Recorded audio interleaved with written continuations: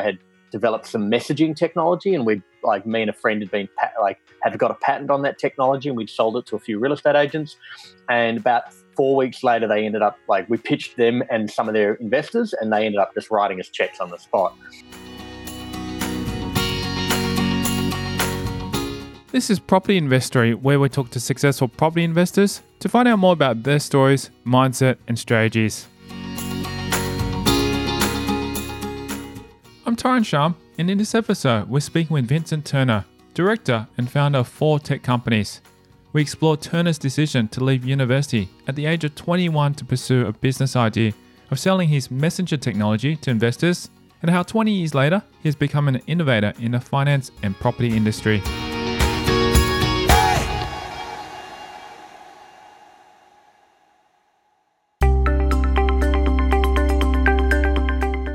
Turner has undertaken many roles within his businesses, but with over 20 years of experience in the tech industry, he understands that the small components cannot fly under the radar. I'm the founder of Uno, and that's my 4th tech company, if you like. So I've been an entrepreneur, I'm not loving that word, but a tech founder for 20 years, over 4 different businesses. I currently focus kind of in the innovation part of what we do. So my official title, I think if you went to my LinkedIn, it says founder and director. And what my role is predominantly is working on these key things that are kind of, I hate the word special projects, but it's kind of those levers, the things that sort of have to be done. They don't really fit in someone's role. And if someone does them, they can be a real game changer for the business, like some of the tech we launched last year. So how did he get started? And what made him so successful even after the 2001 market crash? It sort of happened by accident, which I think is how a good chunk of my life has happened, I guess. I was at university in Perth, where I'm from, and I was studying finance, and it was in 99, big tech boom, the first tech boom. And I walked into the wrong lecture theatre. And there were some guys giving a talk on, hey, when you finish your commerce degree, come and join us and become an advisor, like a financial advisory firm. And I went, cool, I've got a startup idea. Can I come and pitch you my idea? And the guy's like, sure. And so I went to lunch about 2 weeks later, and I pitched these guys my idea. I had developed some messaging technology, and me and a friend had got a patent on that technology, and we'd sold it to a few real estate agents. And about 4 weeks later, they ended up we pitched them and some of their investors, and they ended up just writing us checks on the spot. And so I left university to go and pursue this business idea. And then the investors ended up putting another $1 million in. It's I'm 21 at this point. And they're like, you need to leave university and go to Sydney. I'm like, all right, fine, sure. And so that was business number 1. And then we found ourselves in 2001 when the tech bubble burst. We had money, we had customers, we had revenue. We were going well, I guess. But the market became terrible. So we're like, what else can we do given we have all these things? And we pivoted, if you like, that word didn't really exist then, but we pivoted to mortgage software because all of our customers were banks. So we had an opportunity to build mortgage software for one of the banks, and then ultimately all of them. And that sort of became the second business, if you like. So it was the same business, but it was a totally different shift to what we were doing. We ended up having about 90% of the banks on that platform. We were processing about 50 billion a year in mortgages through that platform. So it was pretty significant at the time. And then I ended up getting sick of that, and so I decided to leave that business altogether. In fact, I walked away from it. I got nothing out of it in the end because we had so much investment and all these other things, and I was young and didn't negotiate very well, I guess. But ended up learning a lot and executing a lot and getting a reputation in mortgages and finance. And then went to San Francisco originally to do industrial design, and then decided, I don't want to do that. I've got an opportunity to do financial technology, fintech was becoming a word. And so I started a company called Planwise, which was focused on helping people make better financial decisions, partially motivated by a very terrible property decision I made a few years prior, which we can talk about later. And then that business, we did the standard startup thing in the Valley, go and raise money and, get the press and all this kind of stuff, and did develop some really cool tech. But ultimately, the business model wasn't right, and it was clear we needed to actually be in financial services. And I realized my network in Australia was much better than it was in the US, and we would need a lot of capital, which I couldn't get in the US. And so I had an opportunity to come back to Australia in 2015 and ended up getting that company and that technology and rolling that into what is now Uno, which is what I'm focused on at the moment. How did Turner do in Silicon Valley? And does he consider a valuable experience? Silicon Valley is very good at funding things with a lot of capital once they're already working. There's a lot of capital over there for that. There is a lot of capital for early stage stuff where it doesn't work yet, but that stuff tends to look a certain way, right? You have an outsized advantage, and I'm not sour grapes on this. Like, there's people who go there without any of these things and raise money and do well, but I didn't. You've come out of a particular college, Stanford, whatever, or you've worked at a particular company, Facebook, Google, Apple, whatever, or you've had an exit previously. And if you can sort of get through those kind of lenses, then US investors in Silicon Valley are like, great, we'll put some early stage capital into you. Or if you're technical, I'm not a coder. I'm technical, but I'm not a coder. So I didn't fit the mold there, and I was able to raise money, but not from the Valley. I raised it from a bunch of different places in my own networks. And that was surprising, but I sort of get it. Let's take a look at what a typical day for Turner looks like. The kind of knowledge of how mortgages works and what we're trying to achieve, even though I'm not in day to day, is still in my head. And a lot of what I'm doing day to day is getting that out of my head so that the people who actually deal with it day to day can design the software, drive the customer experience, execute the marketing, whatever. Because I'm a founder and have been quite founder led, but I stepped back from the CEO role about 2 years ago. And I think a lot of my day is in meetings with people in the business who need to be doing their job, and I need to hand over to them. So that's a lot of what I'm doing. I'm also doing a lot with external stakeholders, whether it's people who might want to invest in the company, or companies we might want to partner with, or banks who we already do a lot of work with. We're trying to do more work with. We want to do more than just send them loans. We want to actually help them with their technology. So a lot of it is, I don't know, it feels like kind of enterprise business development kind of stuff, taking a lot of calls, being on a lot of following through a process. And then sort of my kind of the bulk of where I spend all my time. But I've invested in probably about a dozen companies, about half a dozen active at the moment. And so I'm often helping them. I probably spend about 4 to 6 hours a week helping other entrepreneurs. I enjoy it, and they reach out, and I'm pretty bad at saying no to stuff.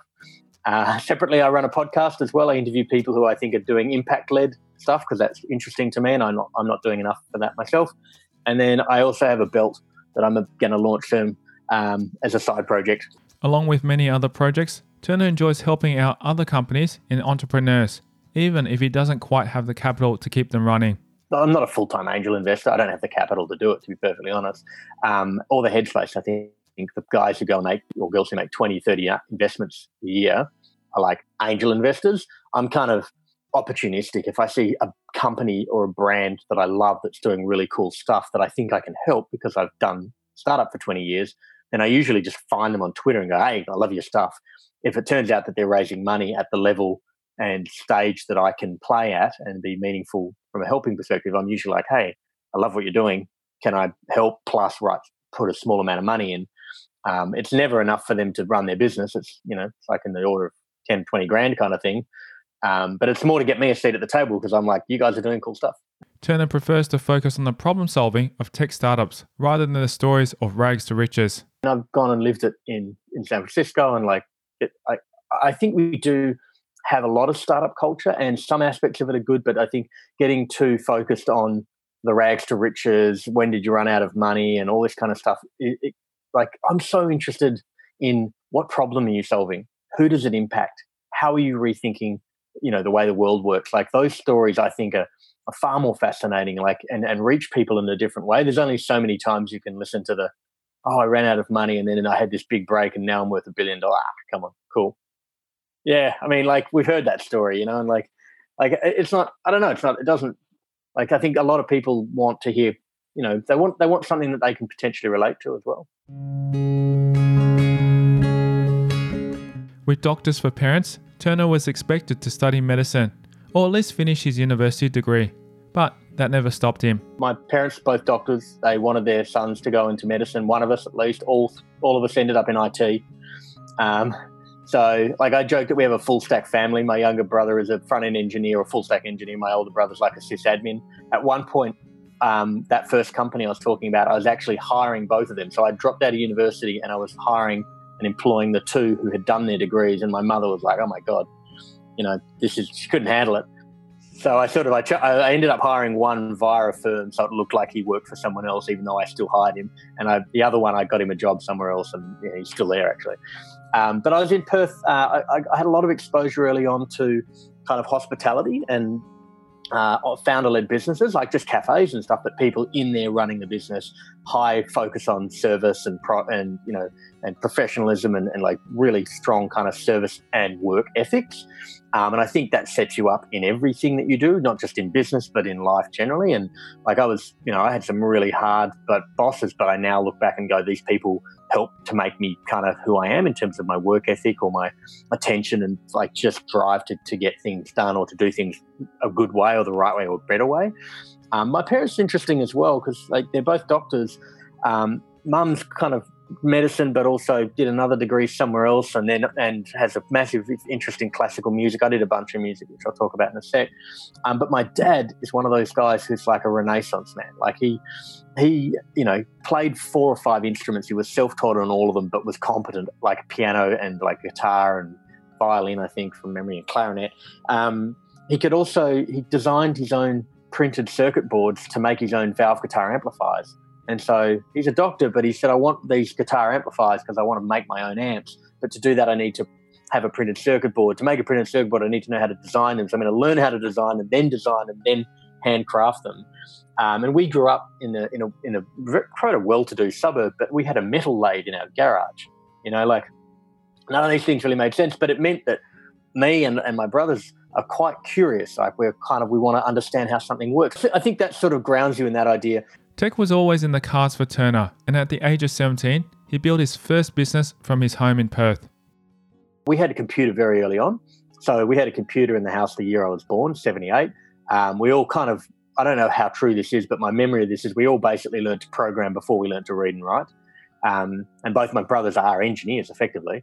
So there was a strong engineering culture. In fact, Mum used to ban computer talk from the dinner table. You can talk about anything but not computers because all you 4 talk about is blah, blah, blah, computers. So I think it was inevitable that I was going to end up in tech. And I just got an opportunity in 95 to build a real estate portal in Perth. It didn't exist at the time. It was the first real estate portal. It was about the same time REA got started. And we used to trace the street directory and actually make it so you could search by map. So you could go into a suburb and click on it and say there's 5 properties. And this is like 10 years before Google Maps even existed. And so like those kind of things were what we were doing as 16 and 17-year-olds. And the messaging thing just came from a random conversation. And I think Perth is the way I describe it is it's an awesome place to grow up. It's an awesome place to raise kids. It's an awesome place to grow old. But that bit in the middle, it's kind of, no offense, kind of sleepy. Turner prefers the fast-paced lifestyle to match his business ventures. A lot will go back, because Perth, like, to its credit, Perth and the whole Western Australia down south region is an amazing lifestyle. But I found my calling more at the pace and the level that I'm finding probably in Sydney and to a degree in San Francisco. And so the move to me to Sydney was kind of like, makes sense. It's kind of natural. But I think a lot of the kind of ethic around how to think about things came from, growing up in Perth and the environment I grew up in. And how did Turner's parents feel about what happened next? Well, I dropped out of university and went to Sydney on the back of that dropout. I never went back. Mum's not happy. When she meets a new person, my dad will be like, don't bring up university. Your mother's still not happy. He never had plans to follow in his parents' footsteps. I didn't want to do medicine or law I didn't get into medicine either, to be fair, but I didn't want to do medicine, law, or engineering. And so the only thing left after that is arts or commerce. And I liked business. I had my first business when I was 14. I was selling almond shortbread to the deli that I also worked at. I've always had businesses, it's like businesses. Yeah, it's like, because you can do something.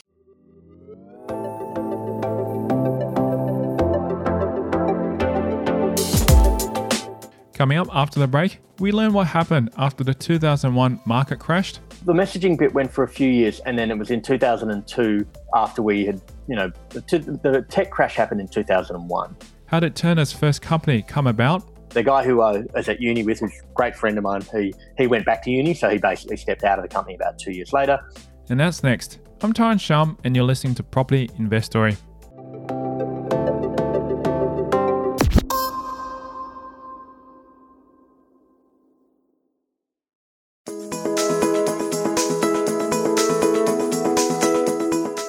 The market crashed in 2001, changing Turner's plans for his messaging software, but also presenting him with new opportunities. The messaging bit went for a few years, and then it was in 2002 after we had, the tech crash happened in 2001. And so we had money in the bank and we're like, what else do we do? And we started talking to Westpac, who was one of our messaging clients, and they said, hey, we're trying to replace all the paper in the mortgage application process. Maybe you could help us solve that problem. And the other guy I was in business with was a mortgage broker who wrote a lot of business at Westpac, which is why we had that opportunity. And we took a lens of the problem you have, Westpac, is that you're trying to get the broker to do something that serves your interest, but you haven't designed it for their problem. Right, the broker's with the customer. They don't want to have to learn a new system. They want to keep a copy of the data. They want to reuse the data. And so we designed a bit of software that did that, and just as a byproduct, happened to send you the data electronically. And by doing that, the brokers were like, we love this. So Westpac ended up mandating it. So it became a better business. And it became, my first business really, or the first digital business was in property anyway. So it was sort of coming full circle back into property and mortgages. And I guess even as a 22, 23-year-old, I was quite comfortable walking into a boardroom with a bank, or a lender who had people there who were 30 or 40 and selling them what we were doing. I wasn't uncomfortable in that situation. And that industry is quite self-contained. Most of the people who were in that industry 20 years ago are still in that industry. And so if you're in that industry and active for 5 to 7 years, then you can develop a network and a reputation of, okay, this person is straight up, or they deliver, or their technology's good, or they tend to innovate, they're ahead of the curve, whatever the kind of label is. And so a lot of that kind of 2002 to 2009 was just executing that. But to be fair, I made a crap ton of terrible decisions with regards to how we raised capital, who our shareholders were. I sort of was so focused on the problem and not disrupting our employees that I probably missed the wood for the trees in setting up the company properly, negotiating better for my own, share of the company. And eventually I was like, I just don't want to be here anymore. How did Turner's first company come about? Well, kind of organically. So the messaging company, me and another guy who I was at uni with, and a guy who was my mortgage broker at the time, the three of us started Pisces. That was that first company, messaging. The guy who I was at uni with was a great friend of mine. He went back to uni, so he basically stepped out of the company about 2 years later. And then the mortgage broker guy stayed for about another 3 or 4 years, and that's when we transitioned from messaging to mortgages. And then that company had good customers that had good intellectual property and had some pretty reasonable revenue. It wasn't profitable, but it had good revenue and good recurring revenue. And when my investors wanted to get out, we brought new investors in, and then we merged with 2 or 3 other companies that created a company with 4 companies, all of which were sort of doing okay, but not good enough. And a lot of the work that needed to be done to rationalize those companies really didn't happen fast enough. I wasn't the CEO, I wasn't driving the ship. And as a result, it just wasn't run as well as it could have been run. We could have, the strategy was, let's have all these companies that are all kind of semi-related, and then we'll, reduce their overheads and make that efficient. And that didn't really happen. And as a result, we had a board, and it came from the 4 companies that we pushed together, and probably had about 80 shareholders. And it was all over the shop. There was some good shit in there, but it was lumped with all these other things that, weren't great or weren't clearly strategically aligned. And how does he feel about the transitions his company took and some of the mistakes that were made? If you go through that, the learning experience of what not to do in a company in terms of how to set it up, relationships with co-founders, investors, how to run boards, like that stuff, you learn very quickly, over 4 or 5 years quickly, what works and what doesn't work, and that helps you the next time you run a business. I mean, the US stuff, I didn't make any of those mistakes. I did make them, but I managed them a hell of a lot better. But learned other things that didn't go right, and I had the same learning inside. It's after 20 years, I've finally managed to get through a huge number of the learnings that you need to properly set up a company and run a company. You can read all the books and listen to all the podcasts you want, but you've got to lived experience. Turner believes that COVID-19 has definitely accelerated the move from manual steps to digital. I think a lot of what a broker does is dictated to them by a lender. Interestingly, the events of this year with regards to COVID have accelerated a lot of the things that lenders have been saying they're going to do for years, because they became no longer just important, but an imperative. And so I think we're finally seeing a turning point on a lot of those things in terms of, if you think about the manual steps that are involved, filling out forms, getting identified, going and getting evaluations, signing documents, those kind of 4 or 5 key moments that are very kind of manual.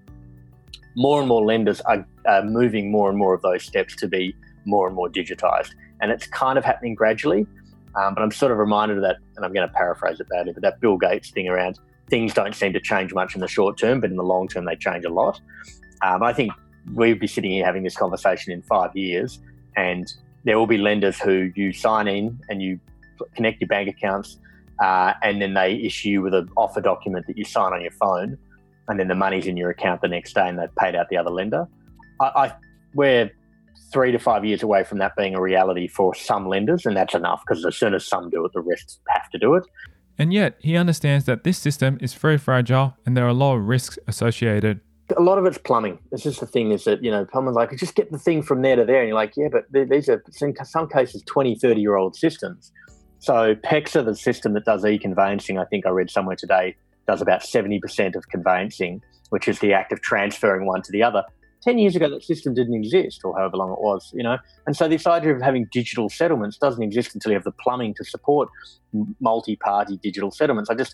It's easy to gloss over and say, just do it. And you're like, okay, well, the number of people who are involved in doing something that cannot be done incorrectly, or people lose their houses, they don't lose their lives, but they lose their houses and maybe potentially their livelihood. Those things are sensitive. There's a lot of reputational risk associated with not doing it correctly. And so there's a lot of people in certain parts of that business who are saying, like, this thing isn't broken as far as we're concerned from a risk lens, so why would we do it? It's not until you get a COVID that there becomes an imperative to do it. What is Turner's company, Uno, doing in terms of streamlining the process? A lot of what we've been doing at Uno is saying, look, the digitization of the mortgage transactional part, which is this narrow part of the overall period in which you have debt, is going to happen at the pace it's going to happen, as long as Uno is helping to bring it to market and is interacting with the partners and bringing them on that journey. But we can only move it so fast, right? We can't make the horse drink. What we can do is understand what our role is, and a lot of Uno's focus, which is sort of where I've been focused the last 2 years, is what is Uno doing for you that a broker can't do for you? And we've sort of redefined that role as being, look, we can all help you get a good deal at the moment you get a good deal. We have a dedicated broker, and we help you to do that in a digital way. You don't have to see us. So if that suits you, then that's why we're better at that moment. But the thing we do that other people don't do is we continuously monitor this thing you have to make sure you're always getting a good deal, not just at the moment where you get a deal. And so much of our innovation and focus has been around owning that space, which has nothing to do with the moment at which you transact. Eventually, it leads to that moment, obviously. So I think we're playing in the space that we can control, the pieces of the puzzle, rather than going, oh, well, our propositions, hopefully when lenders let us do this thing, What does he think of third parties in this process? The problem with being a broker is that your ability to innovate in that area is heavily dependent on them. And once they do it, they'll let everyone do it. So it can never be a competitive advantage anyway. So you sort of have to focus on doing that, but what else are you doing? His property investment journey began in 1995 at the age of 18. The first one actually went okay. And look, I didn't actually buy the first one. A friend of mine wanted to buy it and he didn't have enough to make that work.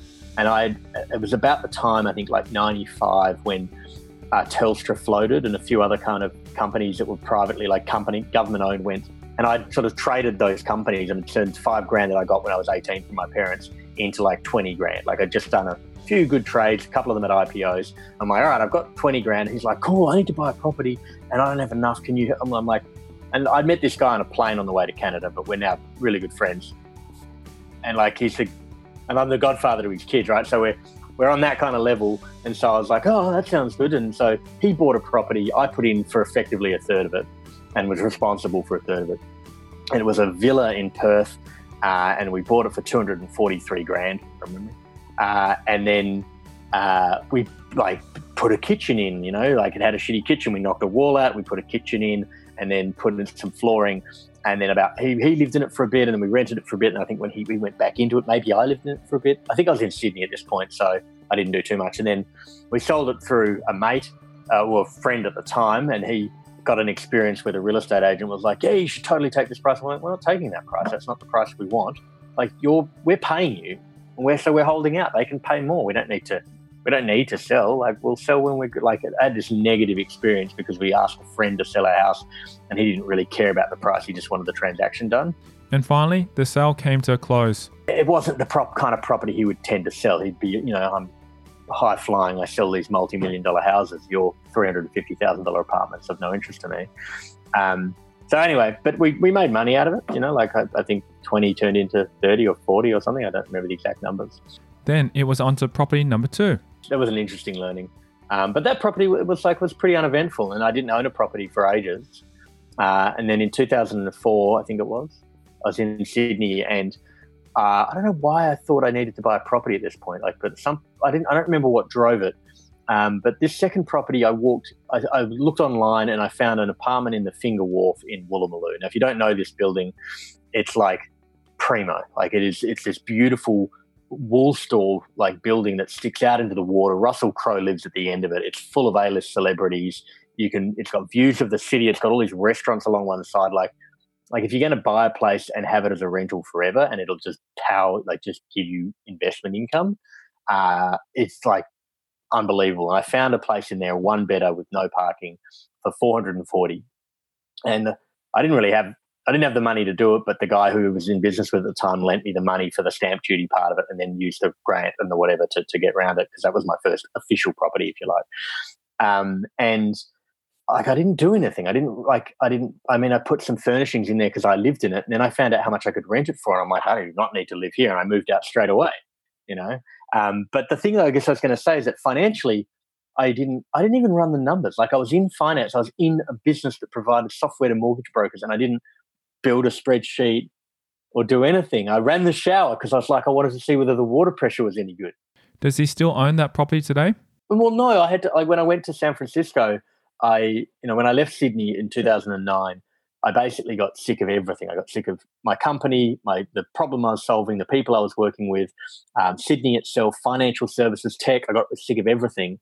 And when I went to San Francisco, I was going to do industrial design. I ended up going back into tech. I found a co-founder, and I needed to buy him out. And basically, this property was in the black. I had another property that was underwater, which we'll talk about in a sec.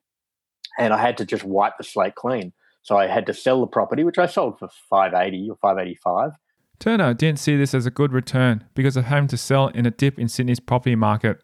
The lesson's got to be, don't be a forced seller, Like, if you extend yourself so much in that or something else that means you don't have a choice as to when you sell, then you might get lucky, but you probably won't, and so I think that lesson was a lesson well earned.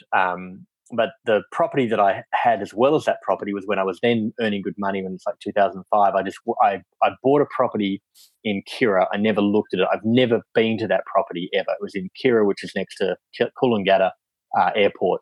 And the mechanics were right. It's just in a high growth corridor. It's right near an airport, but it's not under the flight path. It's 150 meters from the beach.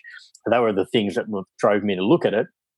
The thing that wasn't good was that it was a 42 square meter apartment. It was barely bigger than a studio. So the banks didn't like it. So it had no real potential for capital growth unless I bought all 5 of them in the block. And I bought one and a mate bought another. And our plan was to buy the rest of them. But then, the GFC got in the way, and our ability to even execute that plan fell apart. That property, I never ran the financials on it. And that property ultimately was costing me about $400 a month to in terms of the debt versus the equity, and I ended up being $40,000 underwater in terms of the purchase price. So I did everything wrong in that property, and the learning from that was like, run the numbers. If you're going to buy a place, and this sounds so obvious, but I hadn't learned that lesson. The first 2 properties I didn't. Was his mind just focused on his businesses? It wasn't an excuse. I think I could have sat down and said, okay, what is this? I made 2 really bad decisions at that time. I bought that apartment, and I also invested in an agribusiness or, a tax investment scheme, like an almond farm thing. And both of those things cost me 150, 200 grand, and one of them netted out against itself. The almond farm basically had an asset that fire sailed to cover the loan, and I lost 70 grand or whatever. And then the property overall cost me about $80,000. over about a 7-year period in terms of capital loss and, loss of, net gearing or whatever. Oh, forgetting time, yeah. And so, even though I made those decisions too quickly, I was too quick to trust in the advice of others. I didn't question things for myself. I didn't build out my own financial models. They were just terrible decisions, and they weren't well thought through. And I don't think I can make an excuse other than don't do it. Like, if you don't know, you don't understand the investment, you shouldn't invest in it. Now we take a look at Turner's property journey, which took a positive turn. Well, look, I think going to the company in the US that predated was called Planwise, and it was the whole. I've got a T-shirt somewhere. I should have pulled it out, but basically the premise was make better financial decisions. And what we did was we built a bit of technology. It's not actually available anymore. We rolled it into the proposition and company, but the technology said if you're going to make a big financial decision, you need to see how that affects you in the future. Right? Most financial tools in 2010, 2011, and even today are focused on what have you already spent. And I'm like, that's already happened. You can't change that. The big thing is if you go to tomorrow and decide to take a pay cut or have another child or buy a car or buy a property, then what happens to your future financial situation because of one or more decisions? And Planwise solved that problem. And the property incident and the timber, the almond farm thing led to this idea of most people are very rational at making good decisions when they're well informed. And most of the people aren't well informed because they can't do what I would now do, and you probably would as well, which is to build a good Excel model to show you if you buy this $280,000 property and it doesn't go up at this rate or it's trading on this yield, or if you don't run the numbers, you can't know how it's going to affect you if things go pear-shaped. And so you're not informed, so you're not making good decisions because of a lack of information. And so I've got better at that. I manage my money well day to day, but I also, when I have a big decision to make, I think, okay, how's this going to work? How's this going to affect me financially? Is this an appreciating asset? I've never bought a new car, for example. I use debt, but I use it very judiciously as to what that debt's going to achieve. And I'm very clearly aware of my ability to service that debt. So I'm not in a position where I suddenly have to fire sale assets because I can't, my cash flow is buggered or whatever. So I think that's the aha moment.